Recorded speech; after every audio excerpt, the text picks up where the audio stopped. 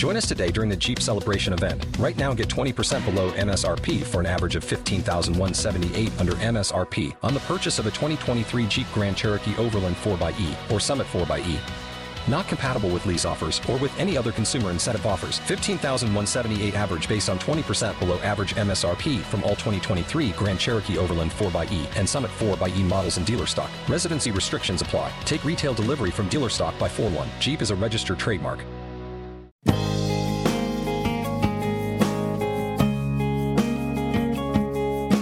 Live from Pittsburgh, Pennsylvania, the Total Education Show, the talk shop for teachers, parents, and administrators.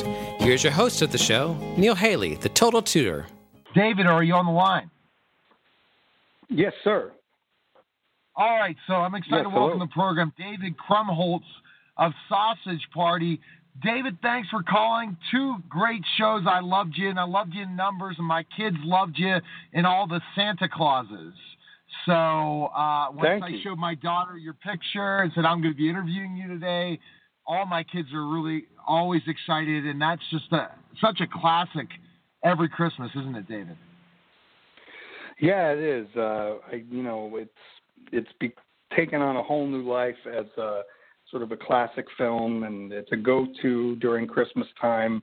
They play it on every station, it seems, and it's really nice. I'll tell you, I've met a lot of people who are obsessed with it. Believe it or not, Kim Kardashian told me that she's seen it over 100 times. So really? It's a genuine go-to during the holiday season. That's right. So I'll put you on my list of celebrities I've interviewed from Christmas movies. I had the bully from the Christmas Story. I had the one guy from National Lampoon's Christmas Vacation, so we'll add that to the mix. But let's kind of go into something. This is, as I was watching a lot of your different interviews, this is definitely not a movie for kids, but this is one of the most funny films, especially people have been talking about it all the time about, specifically the humor and everything involved in this for the adults that really enjoy this kind of a movie, right? Yeah, I mean, the movie is more than a film. It's like a thrill ride, really. Once it starts, it never lets up. It is definitely strictly made for adults. And yeah, we got away with it somehow. People are really enjoying it. The film is uproariously funny. It's belly laugh funny. People are hooting and hollering in the movie theaters. They've never seen anything like it. In that way, it's really groundbreaking. I would venture to say it's a groundbreaking original piece of cinema. The movie has some social commentary to it. It has some real great character depth, and it's definitely something to behold. It's a spectacle, if you will. You definitely get your money's worth when you go see Sausage Party. Yeah, I remember when Seth was promoting it during the NBA Finals. He was just absolutely hilarious about, and I saw the trailers for this, and then I was talking to a lot of people that have talked about who've seen the trailers and stuff, and they can't wait. David, looking at, hooking up with Seth and stuff, when you knew you were going to do the project with him, I'm sure you were excited for sure. Yeah, Seth and I have been friends for about 18 years. We've known each other really well, and we'd worked together briefly before on a couple of things, but this was the first time I think we really worked in depth with each other, and yeah, it's great, man. It's great to work with your friends. It's a dream come true. It's a pinch yourself moment. It's hard to believe that you get to that someone is paying you to have fun and make something really special with your friends. So, and it's great working with him. He's a wonderful guy, and he's brilliant. Oh, absolutely. And, when I look at the storyline, I just read the storyline, and, I just can imagine, I guess it's what the words out of everyone's mouth. Just imagine if you were a sausage and you were trying to make sure that you would not be consumed. That's pretty much the storyline, right? And they have to figure out a way to get out of there. That's pretty much the story. Yes. And then, yes, I don't want to give too much away, but when they realize that getting out is not necessarily an option, they decide to enjoy themselves in a different way. They decide to throw caution to the wind and enjoy themselves in a much more lascivious way. But that remains to be seen. You got to go see it, man. But do not bring your daughter, and under any circumstances whatsoever. Any of my kids, David. My oldest is 11, and she's the one that recognized you. But I have to show the picture to the other kids. I just showed it to her because we were up later last night talking. And I have 5 kids, David. Whoa. But I think it's great that you're bringing back these animated things, especially. And you said you think it's one of the dirtiest films you got away with, right, David? For sure, I was seeing that in one of the interviews. Look. If you want to see something that's as uncensored as any piece of art will ever get, and is also uproariously funny, then this movie's for you. I mean, I think that's what's wonderful about it, is that there's nothing held back. There's no political correctness to it. There's no shame in any of it. It really is uncensored. I doubt there'll be a director's cut of this movie, because everything's laid out on the table. So if you want to see something that's pure, that's the pure vision of the filmmaker with nothing cut back, then Sausage Party's for you. Yeah, so it's definitely Sausage Party is in theaters right. And best place we can find information on you as well, so people could follow you, find out what's going on with you, because I know you have other projects coming up as well at this time. Yeah, well, I'm on Twitter at Mr. Dave Krumholtz, Mr. Dave Krumholtz. That's pretty much where everybody can find me and watch and read my lunacy and my weirdness and find out about projects that I have coming out. Well, I loved you in numbers as well, David. Thanks for coming on. I'm definitely going to take my wife and I to go see Sausage Party on a date night, and then I'll have to tweet it out once I see it and tell you what I thought of it and everything. Okay, David? Yeah, have a drink before you see it. Have a drink. It helps. I will, David. And if you or whatever you do to loosen up, a massage, something, absolutely. You're going to need it. Sausage Party in theaters now. David Krumholtz, thanks for calling, man, and take care. Thanks, you too. Bye-bye. See ya. Okay, bye-bye. You're listening to the Total Celebrity Show. We'll be back. Justin, are you on the line? I am. Awesome. I'm excited to welcome the program for CW's Jane the Virgin, Justin Baldoni. Justin, thanks for calling. And this docu-series coming up, My Last Days, August 17th, 18th, and 19th on the CW. What a tremendous story and something that everyone needs to watch for sure. I mean, how did you get involved? Thank you so much. Tell us about how you got involved. Yeah. My Last Days was an idea that came to me about 5 years ago. I'd actually left the acting business and was just focused on directing and producing and starting to create content that I thought could make the world a better place. And I grew up in the Baha'i faith. And if you don't know what the Baha'i faith is, it's a world religion that believes in love and unity and that all the religions agree at the core. That man screwed up everything, but at the core, we all believe the same thing and we're all trying to get to the same place. And one of the things that is talked about a lot is this idea of death and our mortality, and how if we think about the fact that we're mortal, and if we think about death, it will actually influence the way we live, because it's the one thing that we all have in common. As scary and as much as it sucks, we're all going to lose our grandparents. We're all going to lose our parents one day, and eventually we're not going to be here. So we got to kind of think about what we're going to bring with us. We got to pack our bags. We got to, prepare ourselves emotionally and treat life a certain way. And I realized that, I'm a procrastinator. I think a lot of people my age are procrastinators, but we shouldn't be procrastinating to live the lives we want to live until it's too late. So I wanted to create a show that celebrated life and inspired people to really live through the stories of people who just didn't have that much time left. Because the one thing that they all wish they had was time. The one thing they all wish they had was 6 more months or another 2 years. And those of us that do, we should be living for them. Yeah. And that's such a great point that you make, and I think that the whole fact of the matter is when you go through a terminally ill and you know you have a certain amount of time to live, that live this like it's your last day on earth. That's a definite thing, the thought process. People worry too much. They look at tomorrow instead of focusing on today, because you never know when that time will come. And that's what it sounds like you're looking at, these people in this documentary that know they're going to die, but yet are still trying to live life to the fullest, right? Yeah, it almost kind of makes them live more, right? Right. Everything's more rich, everything's more beautiful. Sunsets are more beautiful, But I'm sitting right now in front of a park, a beautiful little park here in LA, and I'm looking at it. I'm like, wow, this is so beautiful.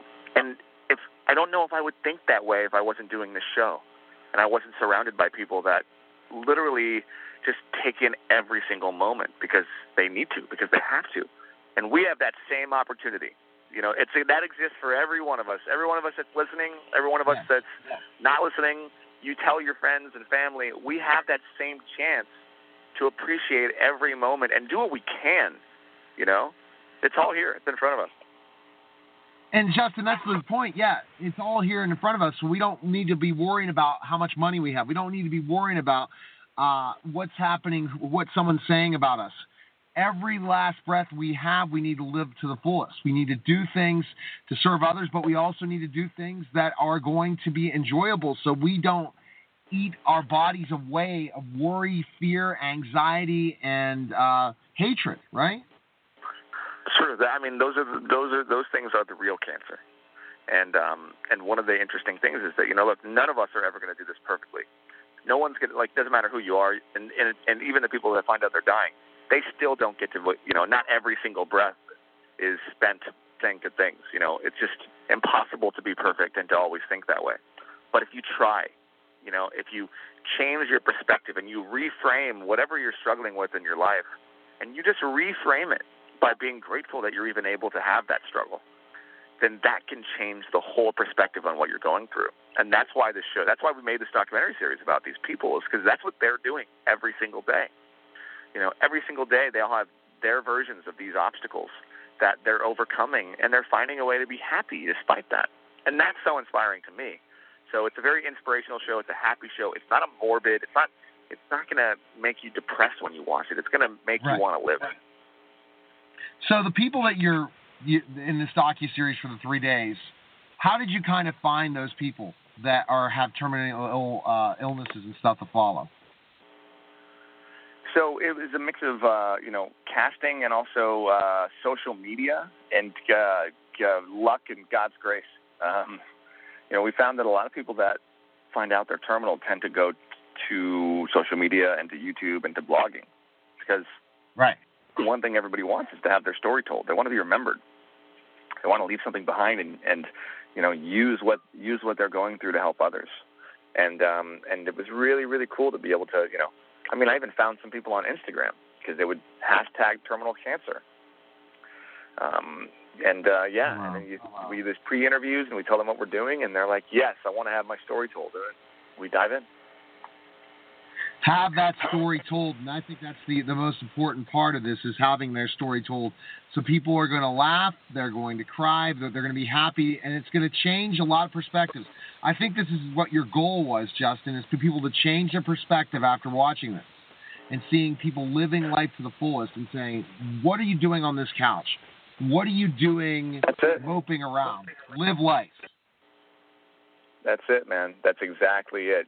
Young people today are faced with so many different challenges than, I was faced. I'm 32. And, now you have social media and you have Snapchat and you have Instagram and you have the comparison of your life to somebody else's on a daily basis right in front of you, and you and work is hard and, all of these things. And, it's just, we need something to change the conversation, to take it off of us.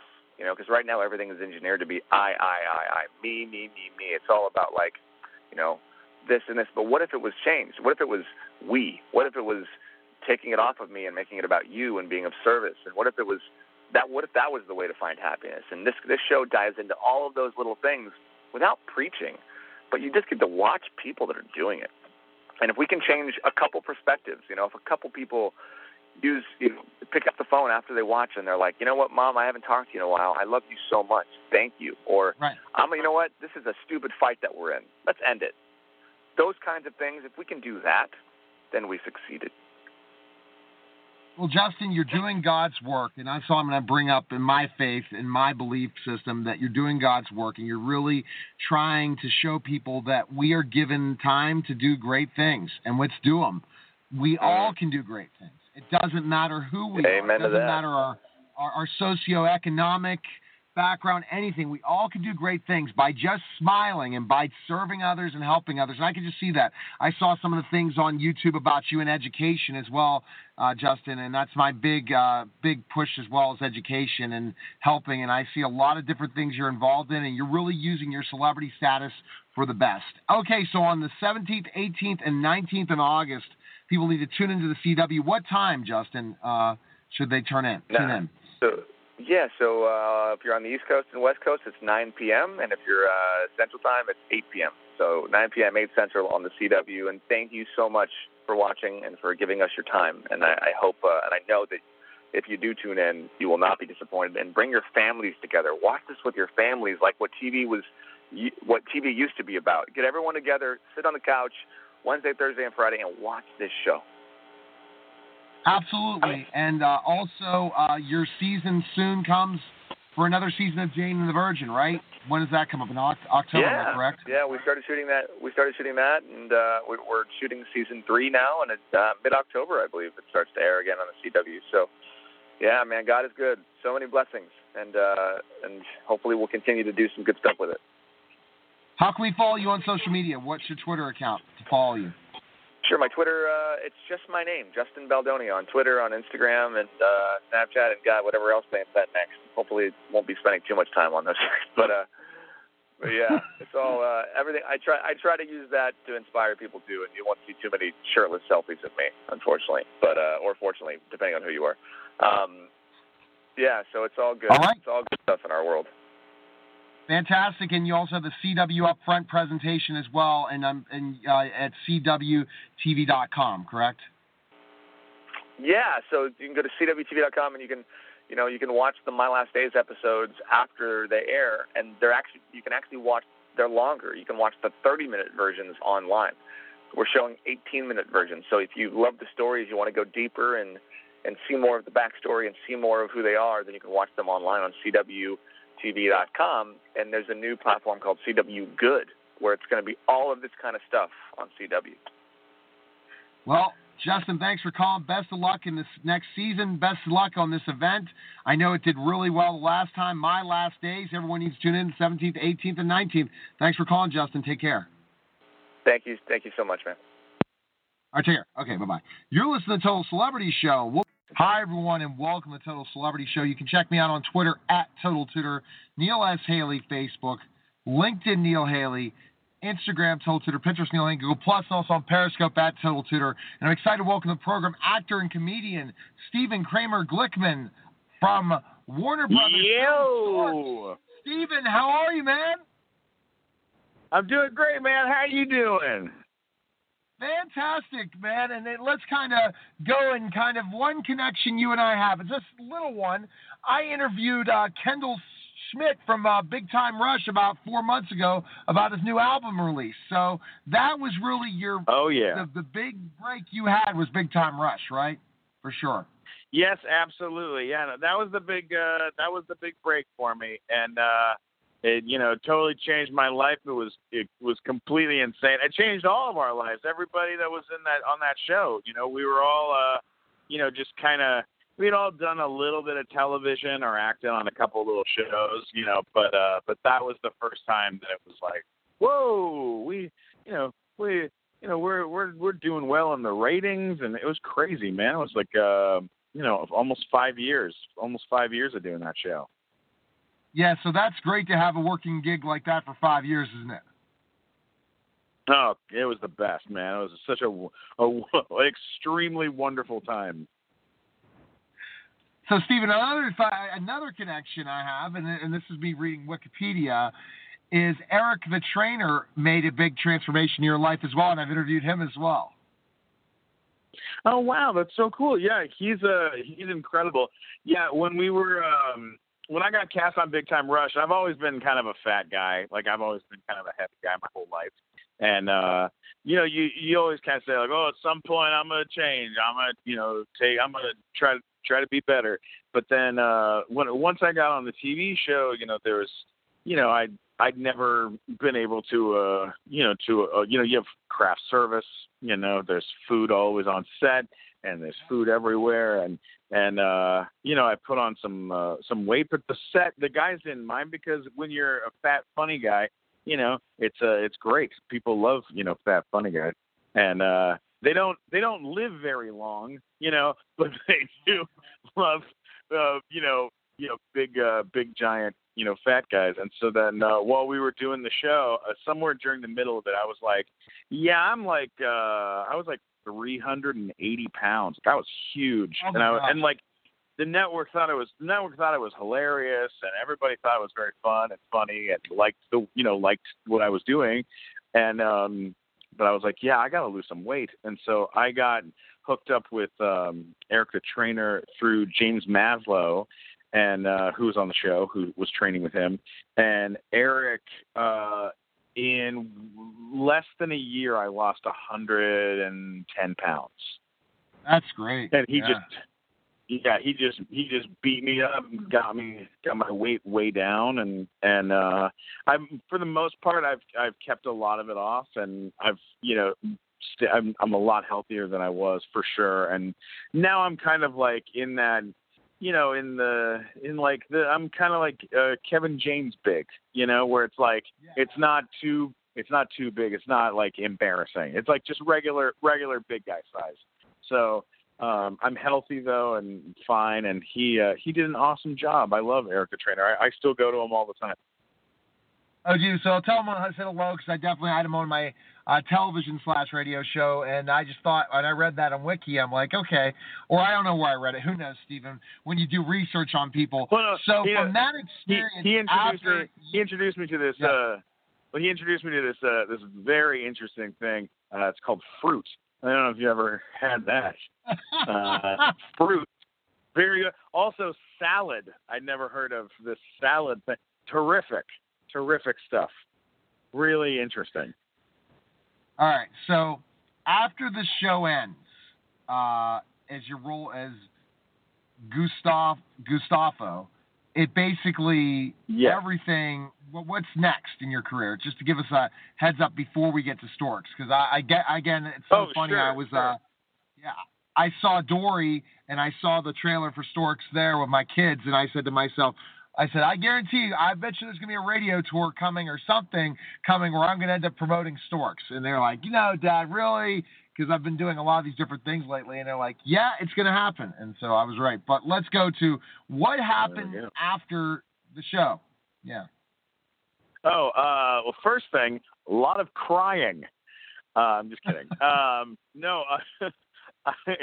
No, when the show ended, you know, it was hard, because I was there for almost 5 years, and I love these guys, and we all, you know, kind of came up together, and it was tricky right after it was over to try to figure out, you know, what to do next. So I got doing. I've been doing stand up for about 15 years, but I was like, I'm going to go back and to do more stand up and work on, putting together a live show at the Hollywood Improv. Right. And so I started. I got back into that. Then I would do stand up a bunch of nights a week, and get back in the game, and get performing with like Tom Segura and with all these other phenomenal comedians, and see everybody around, and that was really nice. And then I got cast on Workaholics as the special guest star for the finale of it was like the 4th season, and I think they're in their 5th right now. And so that was kind of nice. And I was like, just kind of bouncing around, like having a lot of fun, and working as much as I can, and just kind of enjoying myself and enjoying the process. And then Storks came along, and it was from the beginning, even from the beginning, it was, you know, it's hands down one of the best experiences I've ever had in my life. Like, you know, getting to work with Nick Stoller and, you know, and Brad Lewis and Doug Sweetland. I mean, these are guys, you know, just to give you an idea, like Brad Lewis was the EP on Ratatouille, which I love that movie. I'm a huge Patton Oswalt fan, and so incredible. And then Doug Sweetland is like a Pixar guy, and so he was, you know, worked on Monsters Inc. and worked on, you know, Toy Stories and all Incredibles, all that kind of stuff. So you have that guy, and then you have Nick Stoller, who's like Forgetting Sarah Marshall, Get Him to the Greek, Muppets, Neighbors. You know, like that guy is comedy gold. So, you know, getting to be in a room with those guys is insanity. And then on top of that, you know, the movie's being produced by the same guys who did Lego movies. So you have, you know, Phil Lord and Christopher Miller, you know, then those guys are like 21 Jump Street, you know, I mean, like, you know, the movies and stuff, they're amazing. You know, they're coming up on the new Star Wars film that they're directing. So, you know, you're suddenly surrounded by these amazing, incredible people. Yeah. And on top of that, which is even crazier, is like, just the sound guy, just the guy running the soundboard is like, you know, just got off working on Frozen, you know, and the, you know, the person giving you notes, you know, just got off working on Finding Dory or whatever. And everybody's amazing. So it was really neat for me. I never have been, you know, in a situation like that. I mean, Big Time Rush was a lot of fun, but this is a whole different level of stuff. And it's really exciting. So, yeah, and see, it seems like you're so excited. I'm so glad, again, because I think the film's going to be great. And, again, with the talented people around, and we'll talk about that whole process a little bit more about Storks. But you, come on now, Stephen, you're with winners. Look how many years, how successful, again, Big Time Rush is. So let's see you put your name to Storks and what happens next. It's just like, you know, you go through these things and then the next opportunity comes. Now, when you audition for this, have you ever done animated stuff before? Been in part of a voice? You know, I had never done an animated movie. I've never done a movie. So I was on an animated series that Hulu did that was like a Hulu original animated series about 6-7 years ago. And that was like, I was like a series regular on that, and we did like 25 episodes, and it was really dirty and weird. But that was it. Like, aside from that, it's just been like something I've dreamed of doing, and I've auditioned for a lot of stuff and gotten close on things, and but it never, you know, really happened. And the way that it worked on this is I was a scratch vocalist on the movie, where like a rough draft voice, because I'd never been in a movie before. They were like, yeah, you can come in and, you know, be scratch, like you'll just try it out, you know. So it was like me and like 10 other, you know, scratch vocal actors that are very talented, and we all just would come in and we'd play around and make everyone laugh and have a good time. And the voice that I was doing was so weird, and there were so many pieces to it because the character sings, so I do a song in the movie and all this other stuff. They find after like about 2 years of working on it, they were like, "Hey, guess what? You're going to keep your part. And you're going to be in the actual movie," and that changed everything. Wow! And so this is like a dream come true. You weren't expected to do much. Except get a couple bucks to do a couple little things. You never thought you'd be in the film, and then bam, they love your voice and voice acting. I really didn't.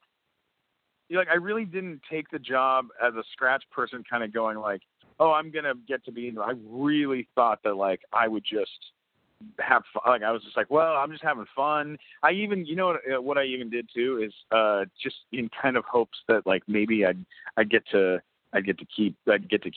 be in it for like 1 or 2 lines. I said, "Hey, is there any other extra characters that have not been voiced yet that I could just, you know, step in and do a little extra voice?" And they were like, "Well, there's this monkey, there's You know, there's a snow monkey, there's a rabbit, there's a polar bear. We haven't gotten anybody for those yet. And I was like, can I do those voices?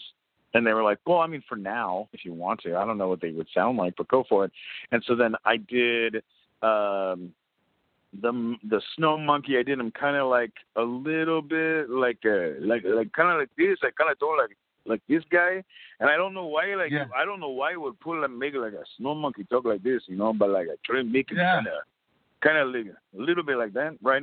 And then the polar bear, I did the polar bear down here, like he was like you know, like he was like from Brooklyn or something, you know. So I did that, and then for the rabbit, I did I tried to do it kind of like this, you know. I did like, dude, this dude is crazy. I don't know who this dude is.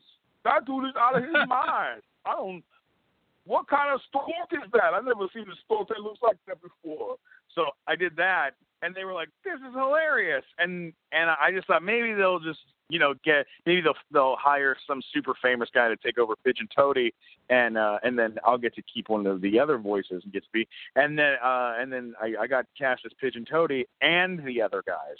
So I do all four of these characters in the movie, which is super, super cool and like really fun. So let's talk about the character Pigeon Toady. I'm glad there's other ones. So when I take my kids to see Storks in September, in theaters in September, I will say I know 4 of them. The kids are getting a kick out of some of these animated people I've interviewed lately, especially and producers. I ended up, luckily, a lot of these really awesome films, but I've been hearing a lot of good things about this, and for sure. So, Pigeon Toady, let's hear about this character. Sure. So, Pigeon Toady is like, he's ridiculous. He's like, you know, like that guy who like agrees with everything that you say, and then if like you had a difference of opinion, he would agree with that. Like he'll contradict himself to like kind of stay in the mix. You know, that's what this guy is like. He's very you know, it seems like he has no backbone. It seems like he's just this, you know, kind of yes bird, maybe, right? Right. But secretly, he's trying to figure out a way to take over Stork Mountain. He wants to be in charge. Like, he is a power-hungry little monster with a bad toupee. Like, he's just he's a lot of fun. He's a great character, and like, he definitely wants to have friends, you know, but he'll step over them he'll step on them if he needs to. Like, he's you know, kind of a bad guy, but, you know, kind of like a poor excuse of a bad guy. You know, he's kind of a doofus. Right. It's a very fun. So is he the main character. villain? Is he the main villain in the story? Yeah, I mean, I think there's a couple villains in the story. You know, there's a couple characters that are kind of like that, but he's definitely one of the main villains, if not the main villain. Awesome. Okay, so let's talk a little about Storks, the storyline of Storks. Sure. So the movie is basically that storks used to deliver babies, but then they stopped doing that for like a reason. There was an issue with shipping, and they just decided, you know what, we'll make more money and be more profitable if we just ship packages like Amazon. And so they become like the Amazon of the sky. So, like, you know, they take packages and drop them off at people's homes, like directly to their homes. And, you know, basically a baby gets the baby making machine gets activated by accident, and a baby gets made. And now it's up to, you know, Andy Samberg's character and Katie Crown, who plays the only human that lives on Stork Mountain. It's up to like a stork and a lady to get this baby to its rightful family back in, you know, down where the people live. So Pigeon Toady kind of catches whiff of this and is trying to take down Andy Samberg's character. Interesting. So working with Jennifer Aniston and Ty Burrell too, that's pretty cool, right? oh man, so talented, so funny. I can't believe it. I'm such an enormous fan of, Modern Family, and such a huge Friends fan, and just a fan in general. I mean, I've honestly loved Jennifer Aniston since maybe like Office Space, right? But yeah. She's incredible. She's so cool. I'm such a big fan of her, and very, very excited. And she's fantastic in the movie. So funny. That character is so neat that she plays. It's just such a solid role. And yeah, she's great. Ty Burrell is great. Keegan-Michael Key and Jordan Peele are absolutely phenomenal in the movie as the wolves. They're so funny. And if you've seen any of the previews, you've seen them, be hysterical, but there's way more. There's so many surprises. They're great. And I got to work one-on-one with Kelsey Grammer a bunch, which was, just kind of around him, which was amazing. And because we're such opposites, my character is just such a jackass in comparison, and Kelsey is so serious and very, very put together. So it was neat. He was super, super great, and Andy's terrific. And everybody involved. Katie Crown, who plays the main girl in it, she was also a scratch vocalist, and the studio fought to keep her, and she's amazingly talented. And this is a big deal for her too. So a lot of exciting things happening with you for sure, Stephen. And this is hopefully, as you say, the next level. We'll see if Storks continue the success of it. Again, with the talent that's around it and the storyline and something that kids will like and also adults. What a great thing for sure. What date does Storks come out in theaters? Do you know? It comes out September 22nd in theaters. Okay. It'll be, and then I believe the following week throughout the rest of the world. Yeah, in the U.S., I believe it's the 22nd, September 22nd. Wow, a lot of fun things. Where's the best place we can find information on you, Stephen, and learn more about you, social media-wise and all that Of stuff? course. Sure. So on Twitter, Instagram, and YouTube, you can find me at Stephen Glickman. It's just STEPHEN Glickman, GLICKMAN. That's for Twitter, Instagram, and YouTube. And then if you are in Los Angeles or you're ever out here in LA, come check out the Nighttime Show. It's the only live late night show in Los Angeles. We do it at the Hollywood Improv with amazing, fun, special guests, and I host that show. And if you're not in Los Angeles, if you go on iTunes, you can always look up the Nighttime Show on there, and it's a great podcast, and we interview a lot of movie and TV showrunners and producers, and it's very Hollywood, bro. It's super Hollywood, so that's gonna be good. Thanks for interviewing me, and I hope you enjoy the movie. I'm gonna enjoy the movie. I'll tweet it out when I go. Maybe do a quick little thing, and for sure I will. We made it with our 5 kids to our first movie, all 5 of them together, Dory. So we have to make it an event in September to Storks. Okay?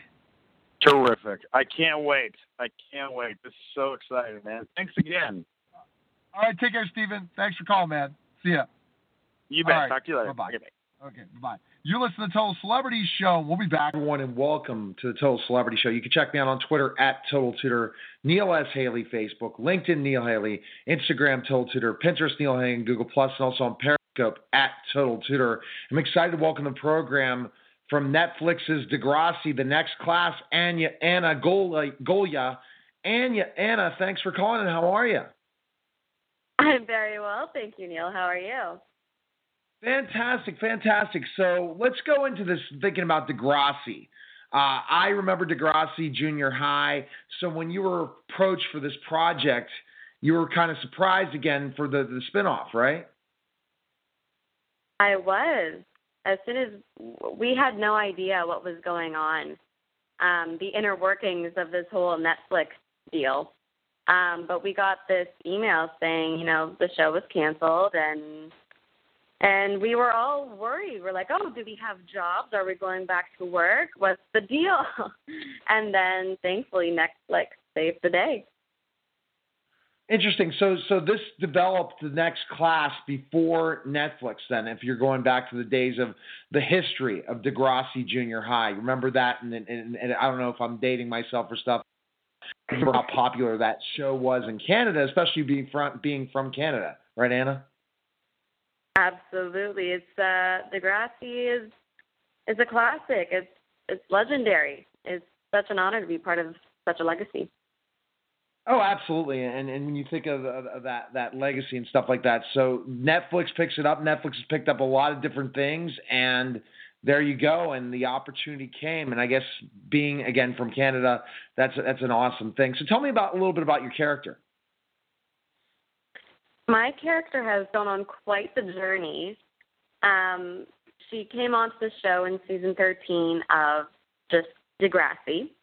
And she was kind of the queen bee of the school, very into, all the drama of high school. And she went on quite the journey, got sexually assaulted in season 13, and that kind of really affected her, of course, as it would. And then season 14, she kind of took charge of her body and got into some trouble through our version of Snapchat. And then with Degrassi Next Class, Zoe's really been struggling to find out who she really is and struggling with her sexuality. Oh, wow. Okay. All right. So basically going through this process of figuring out who she is, for sure. Absolutely. The typical teen struggle, right? Yeah, it's definitely the typical teen struggle. And that's what makes Degrassi so interesting because, again, they talk about lots of teenage issues that people go through on a daily basis, for sure. Exactly. Tell me a little bit about more of your cast, the cast you're with, who else you're working with and stuff on the show. The cast is literally like my second family, cast and crew. Everyone is just so incredibly talented, and so we all have one goal, which is to make the best show possible and positively impact as many people as possible, and really spread the message of you are never alone. But yeah, we just have so much fun when we're together. Even when we're filming, we still hang out together off set. It really is like a second family. It definitely seems like that. And that's what you've learned in acting, right? Is especially if the cast gets along, then it's going to be a much easier place to go to work every day, right? Absolutely, yeah. Just like any workplace, for sure. Any workplace, for sure. One of the other things you did before joining Degrassi that's really interesting is, again, and it kind of goes back into this Olympics thing, is Full Out. And tell us a little about Full Out. So Full Out is based on a true story about a gymnast who qualifies to go to the Olympics and then gets into a tragic car accident. So it's all about her rehabilitation and finding a love for dance and ultimately achieving her dreams, and ends up going to her dream school, which is UCLA, for gymnastics. Oh, wow. So she had the injury caused and then she still was able to overcome then in the movie. Absolutely. Yeah. It's truly a remarkable story. And when I was given the script, and I just connected so much to Ariana, to the lead character. Saw a lot of myself in her. Of course, I don't know how I would ever handle the hardships that she went through, but just the core characteristics of who we are, I just found we had so much in common, and I couldn't let a story like this slip through my fingers. So thankfully it all worked out, and I was able to do it. And now, again, the relevancy comes back from the film after, again, receiving award nominations and stuff. And now you can really talk about it more with the Olympics and watching the Olympics. Did you get a chance to tune in to see the five? How talented they are. I'm sorry, you're cutting out a little bit, but I think I heard the final five, Anna. Anna, the final five. Oh, I caught snippets, but I was filming Degrassi. Like we were at our peak, right when the Olympics are happening. So unfortunately, I didn't get to see as much as I wanted to. But my goodness, these girls! After training for the film, I have a whole new respect for gymnasts. My goodness, it's such an incredible world. Oh, it's so incredible, Anna, and it's like you're just blown away to see, how much time they had to spend. So the story that you played and having that injury caused such to come back from that when you know how many hours of training they do already, Mhm. Even I trained a bunch just for the film to, kind of get in that, in the headspace of an Olympic athlete. And my goodness, I really don't understand how they do it. It's a struggle, but at the end of the day, as long as they love it, that's all that matters. That's definitely all that matters. And we're not done yet. We've talked about Degrassi, we've talked about Full Out, and then I look and I see also your talent as a singer, and your album soon's coming out. So tell us a little about your singing. So my singing, I'm pretty sure the fans really hate me because I've been teasing my music for about 2 years.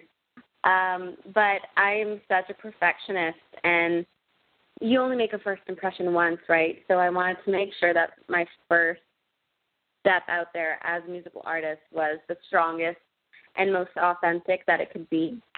And I finally feel like I'm in a place where I'm really content and really happy with everything that I'm making. It's very honest, very open, and very true to who I am. So I'm very excited to be sharing that soon. Was singing first or acting for you? Music was always a very, very big part of my life. My grandfather was an opera singer back in Albania, where I'm from. And but my parents kept me away from singing at a young age just because it can ruin your voice if you don't take care of it properly. So I started acting first and then started taking singing lessons when I was about 11 or 12. Okay, so doing all of that. So you were, even though you talked about these athletes and how much they train, as a child, you did you kept busy, didn't you? With all the different types of lessons and things like that. I was such a keener, such an overachiever. Look back, and I'm like, how did I even do that? I don't understand. I was very ambitious. Still am, of course. But I was all over the place as a kid. You seem very ambitious for sure. And then, like I said, not last but not least, you also have a cosmetics brand that you're promoting and stuff like that. Tell us about that. Yes, so I partnered with a Canadian brand called BBM Cosmetics, and everything is vegan, all natural, paraben-free, animal cruelty-free, and it's been such a fantastic experience. I love makeup. I'm the girliest girl you will ever meet. So when this opportunity came across me, I couldn't say no. It was such a fascinating experience in a world that I really didn't know much about. So it was a huge learning curve as well. So in Canada, is Degrassi really, really popular as well? It sounds like that, especially with them partnering for cosmetics. Tell us your Canadian audience, especially we do have a radio station, internet radio station in Montreal. Tell us the popularity of the show in Canada. We could talk about the States, but for our listeners internationally to understand Degrassi and how iconic it is. Degrassi is pretty big in Canada. I mean, it's been going for 35 years, so it has quite the following, and it's really fun. I've had some very, very funny fan encounters. I was in the airport line and I had someone taking a video of me. I was getting my blood work done just to check out make sure everything's good, and somebody was taking a video of me. I was like, oh, okay, this is what it's like. I can't imagine what Justin Bieber must be going through. And it's amazing because, again, when you go internationally, and I'm sure when you're singing too, Anna, same thing's going to happen. You're going to be popular in other countries more than others, and you'll go to those countries and you'll be a rock star till you make your big break in the U.S. I've talked to singers before that. That's such the great thing about international, isn't it? It really is. As long as I continue to, communicate with the fans and just, thank them for being a part of my journey every step of the way, I think we'll be good. So you think the fans, that it seems like you really want to stay connected to your fans. That sounds like one of the things you keep mentioning, understanding where you've come and how you've gone, and especially in singer, actress, and product line, your fans are what will make your success, right? Sorry, it got cut off a little bit at the end there. Cut off. I said that your fans will make the success, Anna. Your fans are the ones that will help make your success. Yeah. Absolutely. The fans have all the power nowadays, especially with social media, and that's something we tap on in the show as well. But social media just plays such a huge part in the success of artists and shows and anything these days. So I think it's really important to acknowledge that they are the reason that I have a job, really. So I need to remember that. No, you definitely need to remember that, and the success continues for you. So where can we connect with you on social media and stuff, Anna? So I am on Instagram and Twitter. My handle is @TheAnnaGolja. And then I'm also on Snapchat, which is as my legal name, which will be my artist name, @Muazana, MUAZANA. All right. Well, thanks for coming by to talk. Again, we can go to Netflix right now to watch the season 2 of Degrassi Next Class, and also go and check out your movie as well and all the things. So great success, continued success for you. And then thanks for taking the time. Thank you. Thank you so much, Neil. Have a fantastic day. You too. Take care. Okay. Bye-bye. You're listening to Total Celebrity Show, and we'll be back in just a moment. David, are you on the line? Yes, I am. I'm excited to welcome the program David E. Stanley, author of My Brother Elvis. David, thanks for calling. I was reading the prologue of the book, and I'm really intrigued by it. Thank you again for giving me that information before, because I, too, was in the entertainment business as a professional wrestler, and I see a lot of parallels from going out on the road in wrestling and going out on the road and going to concert and traveling with your brother. Well, yes, I could only imagine so. I mean, being out on the road like that with access to everything sometimes can be detrimental to one's health. Oh, it definitely can, and especially because it's such a crazy schedule, isn't it, David? Yes, it is. I mean, when I was touring with Elvis Presley in the 70s, we'd do 15 shows in 15 nights in 15 different cities. I mean, it was a grueling schedule. We'd do Las Vegas. We'd play Vegas for 30 days, 2 shows a night. For 30 days, that's 60 shows a month. It was. I mean, Elvis worked hard. I mean, like you said, you come from that world of being on the road. You never stop. You're always going. Yeah, when I was a pro wrestler, I was wrestling in a territory right outside Memphis, Tennessee. I did work for Jerry Lawler for some time, and we worked 6-7 nights a week, just going from town to town to town to town, and literally it's draining. And sometimes do 2 shows in one day. So the thing is that you either go to you're so, like, I guess, fired up after a show, you don't want to go to bed, right, David? So then the drugs. Well, that's true. And in Elvis's case, that's where the medication came in. A couple of things to sleep, a couple of things to get up, and unfortunately 2 went to 4, 4 to 6, 6 to 8 different pills. In the last 2 years of his life, he was up to 33 sleeping pills a night and 9 shots of Demerol a night just to go to sleep, and then to wake up the next day counteracted by some sort of amphetamine. And that prescription drug abuse, started innocently as this prescription medication. It went from use to abuse, and eventually it cost Elvis's life. And that's the too bad thing about it, is that we don't understand our greatest entertainers, athletes. They kill themselves just to perform, and we don't know the effects afterwards for that, for sure. We do. Well, they do kill themselves to do it, and almost literally. In Elvis's case, I could see the need for something to sleep and something to get up. I could see that need, but that need went to abuse. And then after the abuse, it was driven by addiction. Once he got addicted, he couldn't stop. And that's, it happened to Michael, it happened to Prince, it's happened to countless other hundreds of people in the entertainment business. And it happens in families, brothers and sisters, sons and daughters, moms and dads, husbands and wives. I mean, that's the whole theme behind the book, is prescription drug abuse can take a life. And if it can happen to Elvis and other entertainers, from wrestlers to rock stars, it can happen to anybody. It can. And David, when you got thrown into this at 16 years old, you had no idea once you started traveling on the road with Elvis things were like this, did you? Well, that's true. I lived at Graceland for 12 years, even before I went to work for Elvis. I moved in when I was 4 years old as a result of my mother, who had divorced my father. She remarried Vernon Presley, Elvis's widowed father, and Elvis became my stepbrother. And I moved into Graceland, and I was living there for 12 years before I even went to work for him, and I never saw any signs of medications or drugs of any sort.